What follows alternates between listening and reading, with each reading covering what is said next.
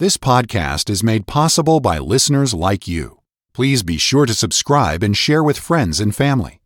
To help support this ministry, please visit walkwiththeking.org/donate. Thank you for listening. All right, thank you very much. And hello again, my dear radio friends. How in the world are you? You doing all right? Oh, I'm okay. Happy in the Lord. Glad to be back with you. The miles drop away, and I'm sitting beside you in the car as you drive to work, or we're sitting across from each other at your kitchen table. Or maybe you're just waking up and groaning and say, oh, boy, do I have to get up today.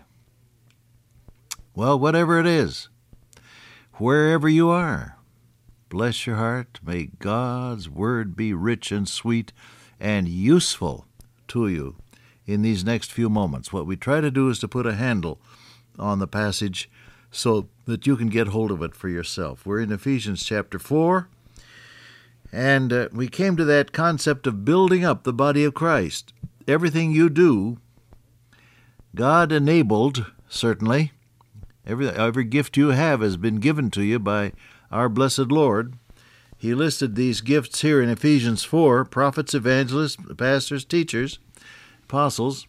He lists other gifts, for example, in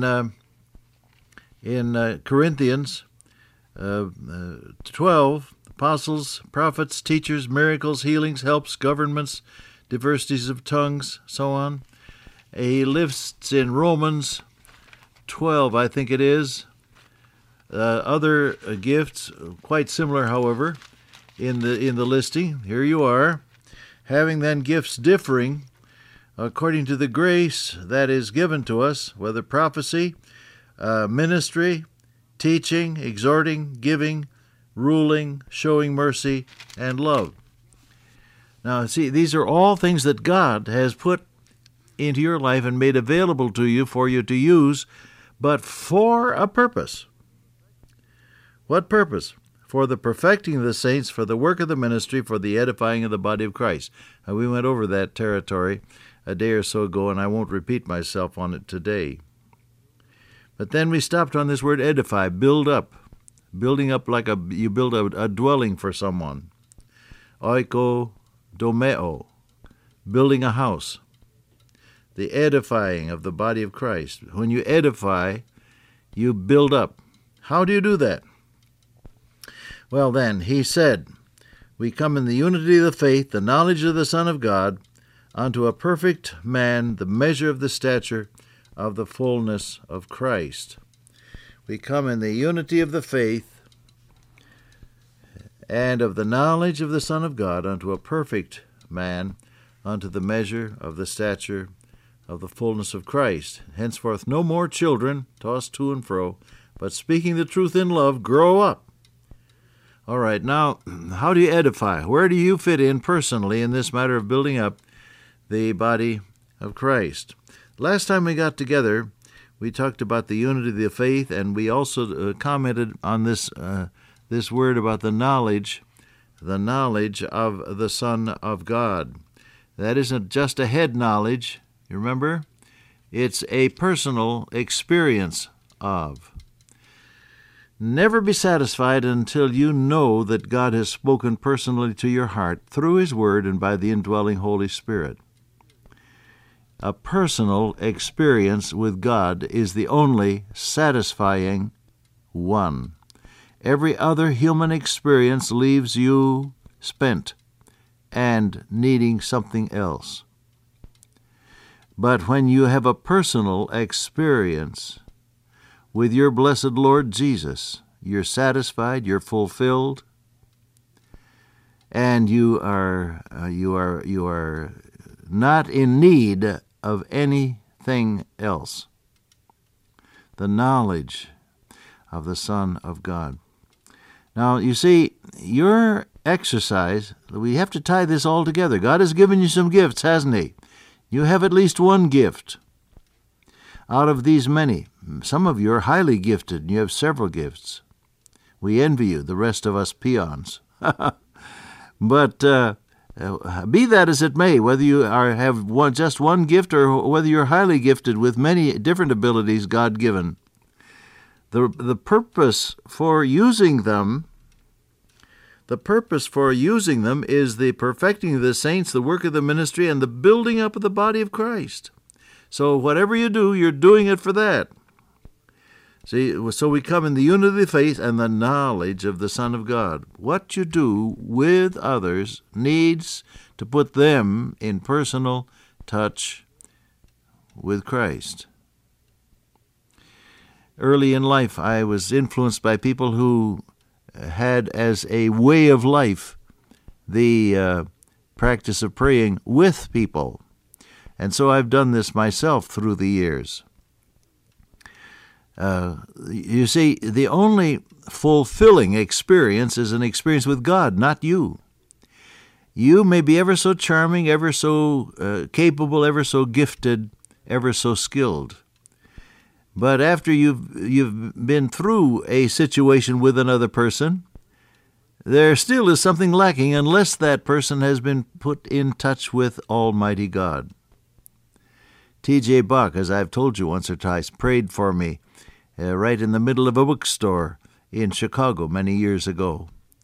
And I've prayed with people on trains and in rickshaws and in various places, bars and whatnot. Prayed with people, put them in touch with God. See? This is so important.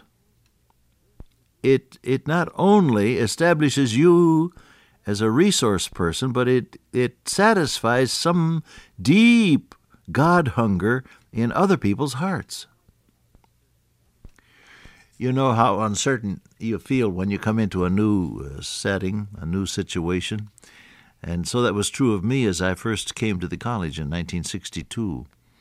The people were kind to me, but we were strangers to each other, obviously. They didn't know me, I didn't know them, and so we were, faculty, of course, are traditionally wary of anything or anybody new. But I was treading lightly as well, you may be sure. And so it was that we got together in someone's home, a group of faculty, maybe 25 or 30 of them, came for a little coffee and that someone had scheduled in connection with my first or second visit to campus. Now, it was an open secret that a lot of the people at the faculty and administrative level had some doubts about me because they thought I would proceed to change what was then a liberal arts college, change it into a Bible Institute because of my background. Of course, I did the opposite. I got the thing accredited under God, and that was great. But anyhow, they were afraid of that, and they were wary. And so everybody knew that was their feeling, including me. I knew it. Well, we got together and we talked, small talk, this and that, and had a nice little coffee clutch. So it came time to break up, and just instinctively I lifted my hand. I said, "Friends, let's talk to the Lord together. We belong to Him. Let's have prayer together." And so I just lifted a loving and warm and earnest prayer to God for these people and said amen. Well, lo and behold, as I was greeting one another, then after that, just before I left, here are people with tears in their eyes and saying, "Oh, I'm so glad you did that." Well, I didn't know there was anything that was going to trigger the flow of tears, but there it was. "Oh, I'm so glad you did that." Well, don't be afraid to pray with people. See, what we're talking about is the knowledge of the Son of God. Yes, you get to know Him through the Word. Jesus said, "Search the Scriptures, for in them you think ye have eternal life, and they are they which testify of me." You want to get to know Jesus? Read your Bible and pray over it. The knowledge of the Son of God. You don't really know your Savior until you start obeying Him as well. Get into the Word of God, pray over it, let the Spirit of God who indwells the believer speak to you, and then get busy obeying what God whispers to your heart. But now when you're dealing with other people, get them as well in touch with the Lord. And one of the nice ways to do it is just to pray with them so that the presence of God is real in their lives. A.J. Gordon, I guess it was, wasn't it, that coined the phrase practicing the presence of God? It was either he or some other old-timer. Practicing the presence of God. When you walk into a room, people should feel God's presence. That's the norm for the Christian. The knowledge of the Son of God. That's part of your work in building up others. Get them in touch with God. Now, you don't force the situation. The Holy Spirit has to lead you. There's sometimes, as Dr. Trumbull pointed out in his book, it's now out of print, so don't ask me where you can get it, but it's entitled Taking Men Alive. I've got one copy of it, and I cherish it.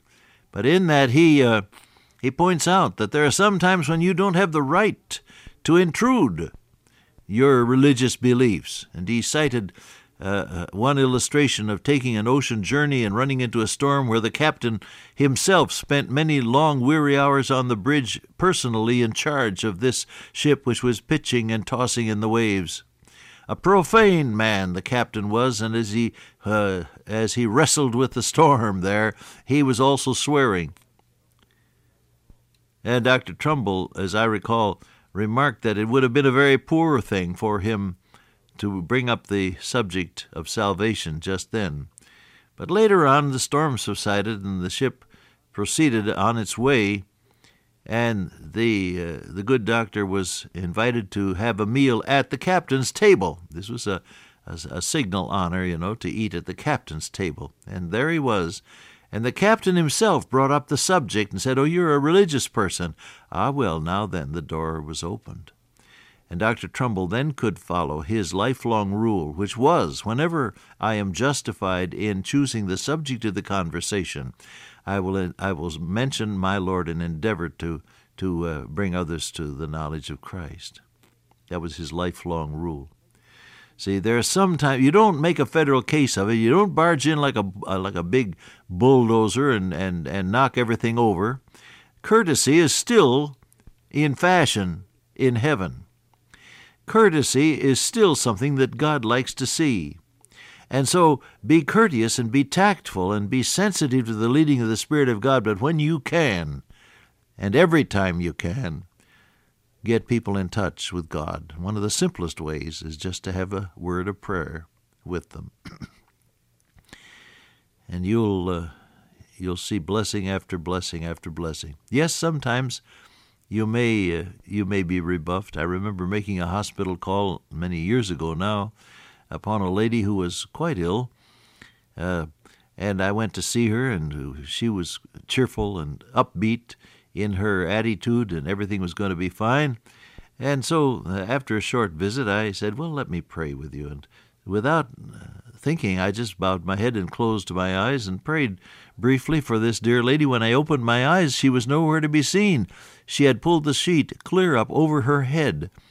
And finally, after what seemed a long time, she lowered the sheet to show her face and said, "Don't you ever do that again." Well, you'll find times when people are not quite ready for the Lord's presence, but in most cases, you'll be able to build them up if you'll have some prayer with them. Heavenly Father, in Jesus' name, we ask that you'll help us to build people up today, and especially by getting them in touch with you. In the name of the Lord Jesus, amen. Till I meet you once again by way of radio, walk with the King today and be a blessing.